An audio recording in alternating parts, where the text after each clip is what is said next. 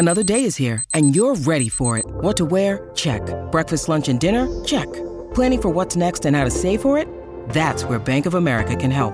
For your financial to-dos, Bank of America has experts ready to help get you closer to your goals.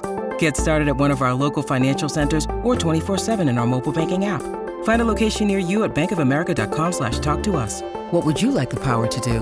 Mobile banking requires downloading the app and is only available for select devices. Message and data rates may apply. Bank of America N.A., member FDIC. When was the last time you tried something truly new? So often we get stuck with the same hobbies that may not fulfill us like they used to. But we're hesitant or intimidated to start something totally new, like chess or singing or surfing or juggling or drawing or any new sport or new creative endeavor. Well, Tom Vanderbilt did the research and wrote the book on how to begin something brand new and why it's so important and enlightening to do so. Today, you'll hear about the new book, Beginners, the Joy and Transformative Power of Lifelong Learning. I'm Wes Moss. The prevailing thought in America is that you'll never have enough money, and it's almost impossible to retire early. Actually, I think the opposite is true. For more than 20 years, I've been researching, studying, and advising American families, including those who started late, on how to retire sooner and happier. So my mission with the Retire Sooner podcast is to help 1 million people retire earlier while enjoying the adventure along the way. I'd love for you to be one of them. Let's get started. Tom Vanderbilt, I'm going to start by saying, since it's a money-oriented investing podcast, can you tell me about the Vanderbilt name? Were you born in a mansion or were you a distant cousin? I thought you were going to ask me if this book had allowed me to actually retire already, but no, it hasn't done that. But it's a great question. And in fact, we recently moved to Madison, New Jersey, which is near a place called Florham Park, which has a school called Fairleigh Dickinson University. And a lot of those buildings used to belong to one of the actual Vanderbilts. And there's a Vanderbilt Drive. There's a sports bar not that far away called Vanderbilt's. Anyway, those were the real Vanderbilts. I am not related to them as far as I've been able to figure out. So I make my money the old-fashioned way. I earn it, as they used to say. So, I think remember the Vanderbilts, there were no millionaires left, I think, by like the mid-1970s. Something like most of the family, because the wealth got spread out so much, or some statistic, some cautionary tale, supposedly. Yeah, and there's no like big foundation the way there is the Carnegie or Rockefeller. There's not much of it. I mean, Anderson Cooper, of course, is part of that clan. Yeah. See, Gloria, he's working. He actually still has to work. So don't feel bad. Even if you were a true Vanderbilt, you would still have to work, is what I'm saying. Now, wait, how many? Don't you have some kids? How many kids do you have? Just one. And just one. Okay. Main research subject for this book. She's now just turned 12. So. Okay. Well, when you apply her to like a fancy private school, I mean, boom, Vanderbilt name at least, right? For sure. Well, unless they ask. We'll just let them keep it in suspense. That brings me to kind of your daughter and her kind of inquisitiveness on insatiable appetite to just learn, new. And it sounds like that's the genesis, but where did it begin? Yeah, it was definitely my daughter. It wasn't something that I cooked up ahead of time. It was a weird story. We were in a library and we were playing this game of checkers. We had a little games area. And she saw right next door, and she was 4 at the time. She saw a chessboard, and she said, "Can we play that? That looks really interesting." And I said, "Well, I'd love to, but I actually don't know how. I never really learned how to play." So this kind of set me into a little bit of a crisis of confidence. You don't want to be a dad telling your daughter you don't know how to do something. So I tried to learn. I found it really challenging. Wasn't doing that well on my own. So I thought, well, okay, I'm going to just suck it up here, and I'm going to hire a coach. And I know that sounds ridiculous to hire a coach for a 4-year-old to learn chess, but I thought we'd get the biggest bang for our buck. And when I say we, I quickly decided, well, if she's going to try this, why don't I join in on these sessions? And I asked the instructor if that was okay. So it's a little strange, 50 near 50-year-old and this 4-year-old learning something at the same time as beginners. But he thought it was great, and so we were both, it was a experiment in a way that I was running, and it was a sample size of 2, this 4-year-old and then me, and I was kind of curious, how would this how would this play out? Would she learn it right away? Would I struggle? We each kind of came to the game with our own strengths and weaknesses that kind of have to do with age and some other stuff. But at the end of the day, I was so intrigued by this whole process, and I kind of loved learning this new thing. We opened this whole new world, and chess is a huge world. I'm talking like before Queen's Gambit, which is the game has become kind of newly popular again. But I just I was so struck that I thought, what are some other things I've always wanted to do or never been able to do that I would really like to take a crack at? Wait, so how did it go? Yeah, I mean, there's two main things to think about. There's the age factor. So kids, really are sponges when it comes to learning, and one of the reasons are their brains, to put it simply, are sort of emptier than adults. If I'm trying to learn something, I've got nearly 5 decades of memories, of data, of other things I've learned, of muscle memory, getting in the way. My daughter barely knew anything at that age. So for her, chess was something that all these, neurons that are forming in her brain could just gobble up. So another thing to think about there is the speed of one's brain. Kids have what's known as fluid intelligence. They're really good at rapid problem solving, pattern recognition. So my daughter was really great at things like solving puzzles in chess, which is a lot of what chess is about, and playing blitz chess, which is like speed chess. I remember that from Queen's Gambit. I remember the speed chess from the Netflix show. Yeah. Yeah, and I'm sort of better at kind of like the long-term strategy a little bit, patience. I've played a lot of games. I sort of know how to win a little bit. Kind of those street smarts, if you will. But the other thing is that lifestyle. She was playing a lot of chess. She was taking more lessons than me because I work would come up. I wouldn't be able to go to the lesson, and she was doing a lot of tournaments, a lot of scholastic tournaments. And then she'd have to analyze those games with her instructor. She was doing what they call deliberate practice, where you do something, you get something wrong, you try to figure out why you got it wrong with a coach or your own self. I was sort of playing a lot of games online, just trying to win. And if I lost, I'd get frustrated and play again. And that's not really the best way to actually get better at something. So end of the day, she is better than I am. I might be able to beat her once in a while, but I still play quite a bit, but she definitely has some inherent strengths, I think. But so at what age did she start to pass you in chess? Probably about a year afterwards. So let's say 5, which sounds ridiculous, but I say this. There's something in the news right now. This kid, homeless. He was homeless. His parents were from Nigeria. He's in the New York City area. Is on track to become the world's youngest grandmaster, which you need a rating of 2,400. My rating is like something like 1,000. He's 10.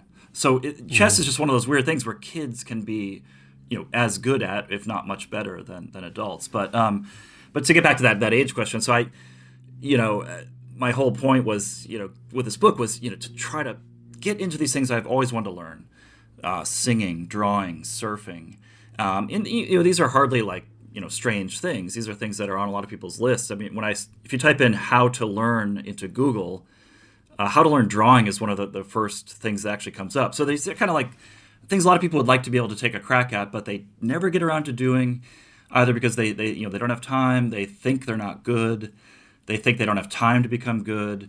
And so really what my book, in the end of the day, I was trying to come up with what I felt was a manifesto that, to say none of those things are true, that, you can find the time, you can get better. You might not, become amazing, but the possibility is there. It seems like adults would give up maybe easier than kids. I don't know. I'll ask you that, number one. Number two, do we, by the time we're 40 or 50, do we not try new things because we kind of we've tried some iteration of a lot of things, and we learn, like, for instance, surfing. It's like, well, maybe you tried skateboarding and your balance was not all that good. And you're like, I'm not going to be good at surfing either, so I'm not going to try. Yeah, absolutely. I mean, I think we have not only our own internal biases, but there's cultural, social biases as well. I mean, we think it's sort of okay for a 4-year-old to take a vocal lesson or a chess lesson, but we might think it's strange if a 60 or 70-year-old did. Like, because we think, well, yeah, how good can you get at your age? Whereas this other kid is sort of this untapped progress. But yeah, I mean, the problem is, adults, we hit something like middle age, and we're used to being good at things. We've built up our whole lives on trying to be good at things in our career, you go on LinkedIn, people are touting their accomplishments, for good reason. We don't necessarily like list the things we're not good at. So it's a very hard thing for an adult to leave that zone of competence and return really to what is a childlike existence of not knowing, of making mistakes, of being unaware. And the thing that we give up when we're no longer children is precisely that unencumbered sense of being able to learn anything, being able to learn without pressure. When I let my daughter start to learn chess, I didn't say you have to be a grandmaster by age 10. I just said, let's see where it goes. And, she was just having fun with it. A lot of the instructors I talked to, the coaches, said, one of the problems with adult beginners is they come in with this really strong set of goals. And especially men, they said, I'm going to crush this thing in 6 months and then move on to the next thing. And often that's a very counterproductive strategy because the thing will crush you. It hurts your self-esteem. If you miss this one little thing, it sets you back weeks. People's real lives intervene. It's hard to make the practice schedule. So there's a lot of things going on. But I think the mental voice inside our heads there telling us we can't get good is a larger actual thing than the physical inability to get good at something like surfing. One of the research studies that I did, and I wrote a book about this 7 or 8 years ago, had to do, it was called You Can Retire Sooner Than You Think. And one of the non-money side pieces of that was something called core pursuits. And the happy retirees had a certain amount more than the unhappy group, 3.6 versus 1.9. And I think about sometimes the dichotomy of someone who does stop working. And I'm thinking of somebody who's, let's call them 60 up, 55 plus. And I want them to get out of this. Maybe your take, and you're giving them permission to say, no, it's not crazy. The singing is a great example.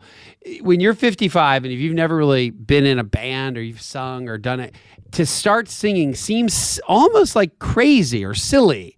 It's almost easier to say, I'm going to start chess, I'm going to juggle. But like at 55, are you going to go learn to surf? Are you going to go to learn to sing? And you say, why not? Yeah, I mean, a lot of people might think, again, you're at the peak of your career, maybe nearing retirement. You're trying to work on all these job things. Why get into something seemingly trivial like a hobby? There's a couple of reasons there. One is that there's some very fascinating research that David Epstein, in his great book Range, also talks about this. That they looked at Nobel Prize winning scientists. The scientists that had actually won the Nobel Prize seemed to partake in more hobbies like amateur acting, singing, dancing, art, you name it, than the scientists who hadn't won the Nobel. So there, there's a couple of things we could draw from that. Maybe those people were just sort of more creative to begin with. They had more wide-ranging minds, or maybe something that they saw or learned or did in that side pursuit actually came back to their own life and gave them some new insight into their science. But this great guy I met and wrote a piece about named Jesse Itzler, who he runs a thing called 29029, by the way, which is you climb Mount Everest level elevation, but on a ski slope in the summer. So you go up, you go down, you go up. So I did that. But anyway, but Jesse has this whole spiel. He calls it the life resume. We get so obsessed with this sort of job resume, like here's your strengths, blah blah blah. But what's on that life resume? All the stuff outside of your job, that make you this sort of balanced whole person. And one thing that happened during the pandemic, I think, is that some of these hobbies and pursuits for people who had them became, and this is talked about in some mental health research, became a sort of form of resilience against this interruption of normal life. Like they had these other things they could sort of fall back on. And I think retirement might be the same way, where suddenly your normal life is disrupted. All your habits that you used to know are gone. Like, what are you going to do? Yeah. If you have all these things that you've been sort of cultivating since maybe your whole life, maybe it's just you're 50, 60, it's something to fall back on. So you have this whole. The pursuits I was doing, I tend to think of them as like little gardens that I was growing. And some weeks I wouldn't water the surfing garden at all. It would take me a month to go surfing again. But I was working on there. They're sort of growing, and maybe down the road when I hit that retirement age, these will be things that I'm still interested in, and I can sort of point. And now I actually have the time to do them. When you need mealtime inspiration, it's worth shopping Kroger, where you'll find over 30,000 mouth-watering choices that excite your inner foodie. And no matter what tasty choice you make, you'll enjoy our everyday low prices, plus extra ways to save, like digital coupons worth over $600 each week. You can also save up to $1 off per gallon at the pump with fuel points. More savings and more inspiring flavors make shopping Kroger worth it every time. Kroger, fresh for everyone. Fuel restrictions apply. So I want to ask about the kind of the deep bench of the people that you talk to. So coaches and neuroscientists and experts and so forth. But the thought of singing, juggling, chess, surfing, and drawing, let's say those 5 things, were those the 5 things that you're like, look, these are all things I hadn't really done a lot of as a kid or growing up, and now I'm going to do them as an adult. Were those your 5, or was there a whole giant list of 30 other things? Yeah, I started with a giant list, and then I started asking people, what would you do if you wanted to, what would be a fun new thing to learn? What would be an interesting thing to learn? And people suggested all sorts of interesting things like, improv theater, which, even something like that, it seems strange, but that could probably help. I'm sure it would help with something like public speaking skills, being able to think on the fly. A friend of mine did this wonderful gelato university course in Italy where you become a master gelato maker. I mean, just the tasting process there would be worth it. But but yeah, I was trying to not make the list too exotic. I wanted it to be things that almost anyone could learn almost anywhere, and possibly with the exception of surfing if you're not near the ocean. But all these things, surfing, drawing, I mean, they can cost money, but they're, in this day and age, the internet is such a wonderful resource that for singing, for example, go on YouTube and type in singing lessons. There are a lot of vocal coaches working online. You can look at their stuff for free. You can hire people in other cities, other countries that are sort of cheaper. It's just a great time to learn things. But yeah, so I sort of got down. By the way, asking for a friend, can you get good at singing, or I always thought you kind of have to be good to begin with? Like, you're either born with it or not. That seems like one of those. It's a little more just your genes, or not necessarily. Yeah, I think this is one of the great myths that keeps people away. And you'll hear something commonly. My mother-in-law says this, for example, I'm tone deaf. I can't carry a note. And there's something called cognitive amusia, which is tone deafness, that only this percentage, a very small percentage of people actually have. Most people are just using that as an excuse because, frankly, singing in public is sort of terrifying. There was a great experiment where researchers were trying to understand what causes people to be embarrassed, how embarrassment works. So they thought, how can we make people embarrassed? They had them sing, so that singing is hard. But in some ways, but this is because we've sort of made it hard as a society. We used to sing a lot more in our homes, and then mass media came along. Singing went from a participatory thing to something we started consuming. Why sing in your home when you could turn on the radio and hear, Enrico Caruso or Elvis Presley or whoever? So we're sort of culturally out of practice with singing. And, one of my main takeaways from this book is that anyone can get better. The sound of your voice is something you're born with. You can change a little bit. But in terms of just being able to functionally sing, like hitting notes and that, it's like a motor skill. It's like, that would be like saying, you were born to serve a tennis ball. I mean, no one really says that. It's a skill that you have to work on. You have to practice. You can get better. Wow. So and I guess this goes back to your point of almost this cult of performance and social media. We celebrate just the very pinnacle of the world, and we always have to some extent, but we always celebrate the best. But today, we're almost even more hyper exposed. That's on turbocharge, like American Idol. It's like, boom, there's this one amazing singer that wins. And in golf, there's 10 million golfers in America, and like 5 of them are amazingly good and make money, right? It's a very pinnacle. So is that part of what stops people too? I think so. And there's this magic number that's out there, the 10,000 hours rule, which comes from the work of a psychologist named Anders Ericsson, who found that was the amount of time spent in deliberate practice, not just practice, deliberate practice, really focused, mindful practice, that you needed to become an expert level performer. But the key word there is expert level. I mean, that's to have it be your job. My whole point was that after 10 hours, or maybe 100 hours for sure, you could really go, pretty far in a pursuit like juggling or singing or drawing.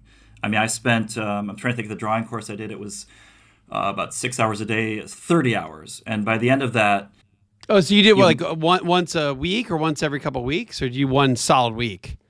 Well, I did a couple different things, but the first one was a 5-day seminar. It was an intensive seminar with a guy whose mother wrote a very famous book called Drawing on the Right Side of the Brain. And if you saw my own self-portrait on day 1, hour 1, versus that same self-portrait at the end of day 5, you and me would be amazed, because the amount of transformation that happened. I don't consider myself an artistic person necessarily. Or have you ever said that to anybody? I have, yeah. And I mean, it wasn't just me, I should say. It was the whole. It was like the whole class. And part of what the instructor was doing was demystifying. He said, I'm not going to teach you how to be an artist. I don't know how to do that, but I'm going to teach you how to see the world. And I think that's one of the little secrets about drawing is we don't really know how to look at the world in the right way to put it down onto paper, and for all sorts of complicated reasons. But the point is that you can learn to draw. It's another motor skill like tennis or golf. How about juggling, by the way? Did you learn that? I did. And this speaks to something about just how far you're going to go in something. And I learned 3-ball juggling. I learned 4-ball juggling. I learned a lot of tricks within that discipline. But I'm still stuck at 5-ball, which is sort of like the benchmark for really expert juggling. And it's very hard. I mean, some of the I've been told it takes a year of really consistent practice to be able to do that. There might be some other people that could do it much sooner, but the thing is, I was just at a work retreat sort of thing, and there was a stretching class, and they had these balls. I said, "Oh, those look like good juggling balls," and the person was like, "Oh, I wish I knew how to juggle. Does anyone here know how to juggle?" I said, "Actually, I do," and I was the only one that raised my hand. And this is sort of a funny thing about learning a skill is that it doesn't take you that long to learn how to juggle 3 balls, but that already How long did that take, by the way? Because I remember it's one of these things where it kind of, when you watch somebody do just the 3-ball juggling, it looks really easy because you're good at it and you make it look easy, and then you try it, and I'm like, well, I can't do it right away, so I'm like, it's impossible. Yeah, I mean, how long did it take you? A couple of days, and then but then here's what happens with skill learning. You think you've got something nailed, suddenly all of a sudden you can't do it. I mean, skill learning doesn't always happen on this upward, nice progress, linear progress curve. You have these sort of setbacks, and what's going on there is complicated. But the brain might be sort of consolidating the memories of how you did it. You might be working out some problems, but you have these setbacks, and that's part of the tenaciousness you need to move forward, is to just get over that. And what my juggling instructor told me is like, change up your practice. Like, go to a different room, use different objects, walk while you're juggling. Because, to learn a skill, you kind of have to learn it in a lot of different conditions. You can't just learn it in one sort of artificially nice condition, because that won't work in the real world. I have this superpower now, especially at kids' parties and things. But it didn't take that long. But the point is not that many people actually know how to juggle, because they think it's really hard. But once you learn even a little bit, it gives you just that nice little, I don't want to say edge to be competitive about it, but it's just sort of a thing that you have that you didn't have before, and really isn't that hard. And I feel like with all these things, if you just invest a little bit of time, not 10,000 hours, you can actually be surprised by the progress you can make. Which goes back to the thought of just getting a little bit of expertise. And, I think you're right. We're in a day and age where YouTube is truly a magical place for learning. And I think about, music in my family. I think about, I was actually talking to my son, who's a guitar player. He's 14, but he's learned, it's just kind of mind-blowing how good he's gotten pretty much through YouTube. He does lessons as well, but the learning curve of saying, I'd love to play that song, and then to say, to go to YouTube and find literally a lesson for any level song for almost anyone that you ever hear, is something that we didn't have as kids. And my dad played guitar. I just remember his trajectory is through the roof because of the available learning. You went to this infant action lab. It sounds like you went back in trying to figure out how to learn like a kid? Yeah, because we were all kids, we were all infants, we all came into the world really not knowing much of anything, how to talk, how to get around. And so Infant Action Lab at NYU is this place where they study how infants learn to move, to basically to crawl, then to walk. And so they imagine sort of a daycare center with cameras and people with clipboards, watching babies crawl around and do stuff, which sounds kind of funny, but infants are very funny. I mean, one of the main things to take away is that they fail. They fail a lot. I mean, infants fall upwards constantly. 70 times an hour. It's been recorded, and they walk a lot. I mean, I wrote a piece for the Wall Street Journal quoting this figure of 2 football fields an hour, and the fact checker said, no, that can't be right. You have to go back and find out what the real figure is. So I went back to the researcher.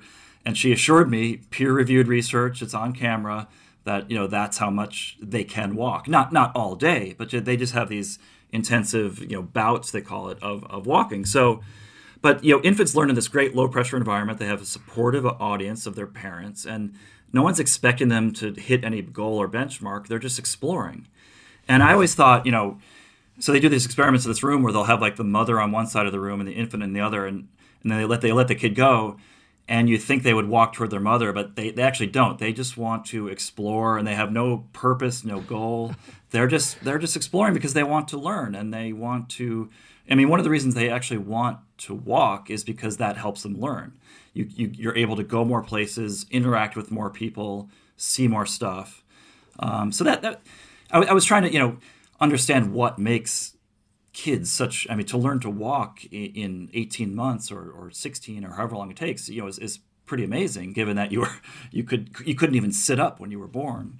At this point, we all have that 10,000 hours of walking. We are all expert walkers, so we can't really remember what it was like to be a beginner walker. And that kind of gets back to this whole point from before, is that we've forgotten as adults, for the most part, what it is to be a beginner, and that when we encounter it, it can be kind of unnerving and disturbing, because it just feels, you feel helpless, and who wants to feel helpless? But so your message, though, to readers of beginners is that we have to just expect that remember that it took a lot of time. Remember that the infant was walking 2 football fields an hour to practice walking. Like, I love the thought of being an expert walker now. Like, we're experts in walking. We're experts at it's funny.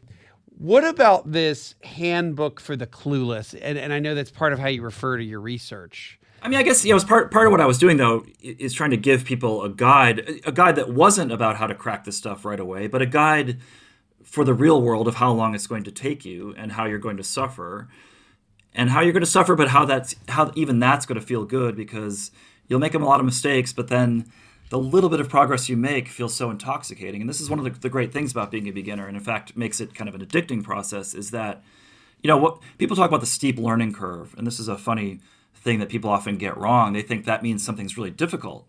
But what that actually means is, if you have an XY axis, and there's X is progress and Y is time, a steep learning curve means you're making a lot of progress in a short amount of time. And that feels great. I mean, if you learn to ski or snowboard, like generally the first day you'll sort of get up on the skis or snowboard and maybe go down a small hill. Like, that's a huge accomplishment from not skiing or snowboarding. Yeah. It's going to get a lot harder after that, and the progress is going to become less steep. It's going to be this long plateau where that the first bit is the easiest, and that's what, again, I think awakens this jolt. It did in me, and I just felt sort of great the first time I got up on a surfboard or hit a certain note that I was trying to get. I mean, it's funny. I think you said elation, and I would concur that a new skill almost can bring, or does bring, almost it's an elation. You're like, this is so great. I remember maybe you could relate to this in some of the people quitting, but I remember in high school going snowboarding, and I lived in Pennsylvania, so we'd go to this place called Camelback Mountain once in a blue moon, and it was a really big deal. My parents didn't ever want me to go, so I remember going with friends. They'd drive up, snowboard, and then come back home. And I think the first day I did it, it was really, really hard. I felt 100 times. And then the snowboard bindings broke out. And then the second time I went, I started to do it and I kind of got it. And then the bindings broke. And it just was always like, never was amazing, but I learned to kind of do it. And then I went off to college in the South and there were no mountains and I never went anywhere. And then, so to me in my brain, it wasn't that great. And then when I was like 42 or 43, I went snowboarding for like a full 3-day period of time, which I'd never, and it was on a real mountain you could actually learn because it was out west and it was, 10 Camelback mountains in one. And after the first day, I actually got it and started to really enjoy it. And after the first 3 days, after 3 more days, I was like, this might be the most fun thing I've ever done in my entire life. I'm going to do this as long as my knees hold up, because to me, now I will tell you, it's like the most fun thing I can even think of. Now tell me about, I was like elated. I was like, I love this. Tell me about surfing, by the way, because it seems impossible.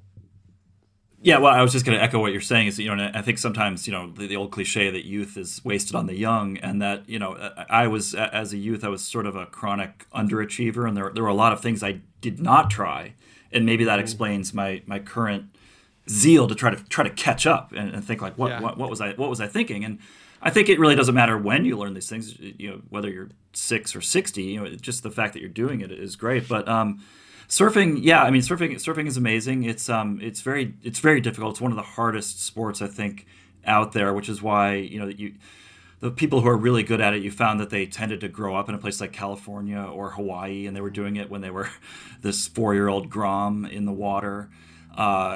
Because unlike skiing, say, the mountain is a sort of a fixed thing. The wave is always changing. Like no two waves are alike. Even the wave that you catch, you have to look over your shoulder while you're paddling for it until the very minute you catch it, because you don't know how it's going to change. And another thing that makes it hard is that, picture when you're learning something like tennis, you get one of those machines that will just serve you endless volleys. Yeah. That's a great way to learn. Constant, repeated practice. It's hard to get constant, repeated practice in surfing because, number one, a lot of days where I live, there were no waves at all. Then if that magic day comes along where there's waves and I don't have to work or I can squeeze it into my schedule, then I go out there and I still might only catch 5 waves in an hour and then I'm exhausted. So imagine trying to learn guitar like your son if he could only strum, twice a week. And then you have to go back the next week and then strum again. So that's among the things that make surfing dangerous, including the fact that the ocean can be a dangerous place. I myself took a rather nasty spill onto the ocean floor, compressed some of my vertebrae. This happened about a month before I was supposed to go to a surfing camp in Costa Rica where they were promising these waves larger than I'd ever seen. So that took a real, that mental thing of getting past that, again, as an adult with responsibilities and, a child, why am I doing this? Should I be putting my body at risk? And where did you, by the way, did you make the Costa Rican surf camp or did you have to wait? I did. I got the clearance from my doctor, but it was hard once I got down there. I mean, the first day I showed up, there was someone there from the previous year's camp. And before the camp even began, he said, "Hey, do you want to go out right now?" And I was like, I guess so, but I'm kind of still very freaked out from this crash. And I went out there, and I don't even think I caught a wave, but it just felt good to be in the water. And the way I got past that fear was to sort of analyze in retrospect, kind of a deliberate practice thing, what had happened. How had I put myself into the condition that led to that? It was an accident, but it was a little bit foreseeable that there were ways to avoid that happening again. That doesn't say there's things that, I don't know, a shark could come along. I can't control that from not happening again, but at some level you have to just accept a certain amount of risk. So I feel like we're going to have thousands of people listening to this, the spiking of, searching how to juggle, where to go surf. Maybe I've inspired some snowboarders. Maybe I'm going to do some singing. But here's the question I have for you. Where would you tell our audience, the Retire Sooner audience, to start? I mean, to your point, the list is infinite, pretty much. Where do you start? Is it a personality type? Are you athletic? I mean, I would start with a short list of the things that really top of mind that spring to your mind when you ask what would you like to learn to do. Don't worry about what seems socially or culturally acceptable, or what's more prestigious. And I wouldn't limit it to one, because number one, it's if it's fun to learn one thing, it's 3 times as fun to learn 3 things. So it may turn out that you don't like one of the things, and this is what I would say to people: like, don't think ahead of time that something necessarily is your passion before you've done it. Don't worry about it being a passion, because we hear that word a lot, the P word. And what can happen is that if you think that something's a passion, that might actually compel you to work less while doing it. It's a weird psychological phenomenon that's been identified, because you think, it's your passion. Say that. What do you mean by that? That's interesting. Yeah, I mean, this kind of comes out of research from Carol Dweck, who came up with this famous concept of mindset, which is whether mindset, having the mindset to get good at something versus thinking that you're naturally talented to be good at something.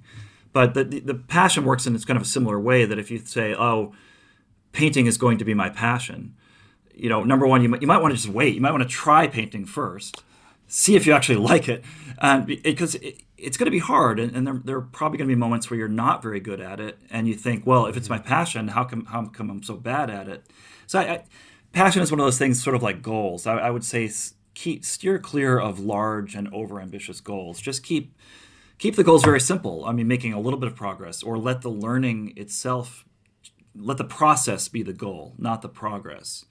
Because the moment you hit headwinds in any of these things, it's going to backfire on you, and you're going to feel discouraged. But if you take it with a spirit of fun, that it's not your job. You're not doing it for your job. You don't have to get better, but you can just sort of see where it takes you. Because that's another thing that we didn't necessarily talk about, the sense of sort of self-expansion you have when you sort of take up a new skill. I mean, the psychologist named Daniel Gilbert at Harvard has this thing called the end of history illusion. And if you ask people to describe themselves and their tastes, people often think that they're sort of the person they're always going to be right at that moment. When we know that 10 years ago they were probably different than they are now. So if you project 10 years in the future, you're probably going to change in ways you don't even sort of know about yet. So, but skill learning is one of those ways that you can change. And the minute you start to dabble in something like painting or surfing, you're meeting all these different people. You're picking up picking up this new lingo. You're buying new stuff, which is, let's be honest, one of the most fun parts of learning a new skill. And you're just sort of tapping into something that wasn't there for you before. When the Queen's Gambit TV show came out, I enjoyed it as just entertainment, but I was also able to really sort of geek out on the chess because I actually understood the chess, where a few years ago I didn't. It would have blown by me. So I think it just gives you so many more ways to interact with the world and other people, and to sort of become, it's sort of like a Swiss Army knife. You're just opening another little whole tool. nother blade, whole nother tool, and it's almost like a whole nother window. I guess a new core pursuit or hobby takes you and could open up a door to a whole new universe, is what you're saying. Which is fascinating, and it's so true. It really is true. And I think about, I go back to my snowboard example. It's like a whole new world. By the way, you're right. Buying snowboard boots this year was like the most fun purchase of the past year. I was like, I'm going to get my own snowboard boots. But it leads to going on trips to mountains, which I didn't used to do, and people that like to ski and snowboard, which I didn't used to do. So it is like an entirely new, Alice in Wonderland universe, that it's a rabbit hole that I had never gone down. But what about, I guess, this thought of reclaiming an identity? Like, you go through a tough time, and the thought of using one of these or identifying something that might really lift you up from a dark place. Yeah, I mean, that was one thing I really struck me doing this book, is some of the people I met. They were all, people were on all sorts of different kinds of journeys. One of my favorite people I met, for example, had a brain tumor, a successful operation, but still, had lost basically the ability to speak, aphasia, it's called. And he was in his hospital room, and a friend of his, he's from the UK, he brought him a CD by Oasis, his favorite band, started playing the music. This guy, Adrian, started singing in his bed. He couldn't speak, but the music sort of got him to speak. It's a long story, but the music language comes from a different place in the brain than spoken language. So he was able to remember these songs, even though he couldn't speak.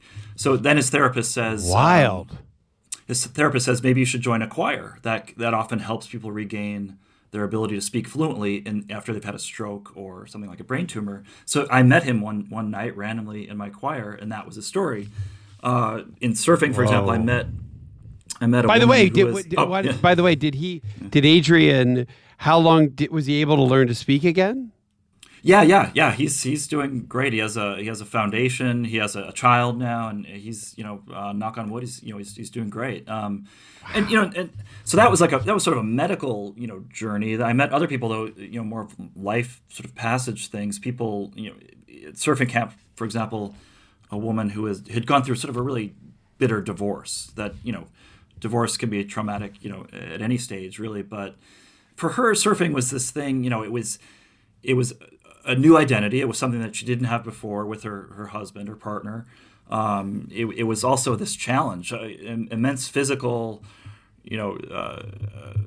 emotional challenge in the water. These obstacles you have to overcome, and I think it helps build this resilience that if you can get that stuff, then maybe that will help you, pilot through some of these other trying experiences. And it just and it was just more importantly that was just something for herself.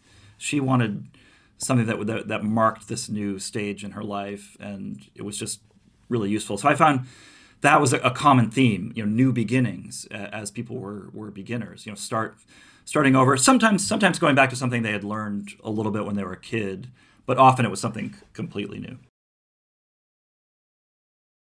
Tom, as we wrap up a little bit here, I just wanted to ask, maybe take us to a story where maybe the most embarrassing part or the biggest fail at some point, or maybe the most inspiring moment in this journey of finding these brand new beginnings.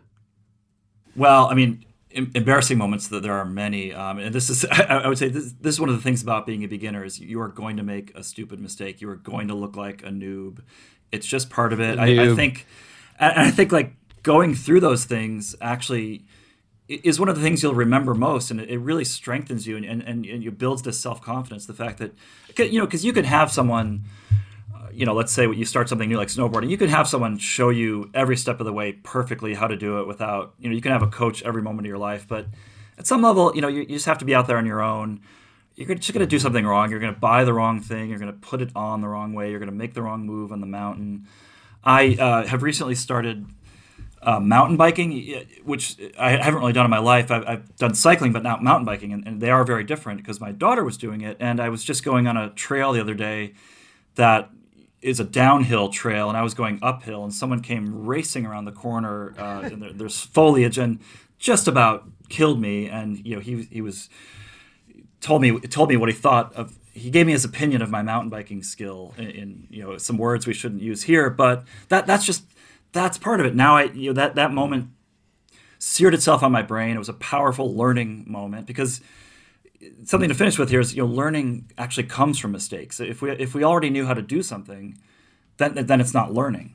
That's the sort of the key of learning is making that mistake, getting past it, recognizing it in the future, and being able to move beyond that. Now, I will ask you though, what about the most inspiring or maybe the best moment of aha or exhilaration of something brand new?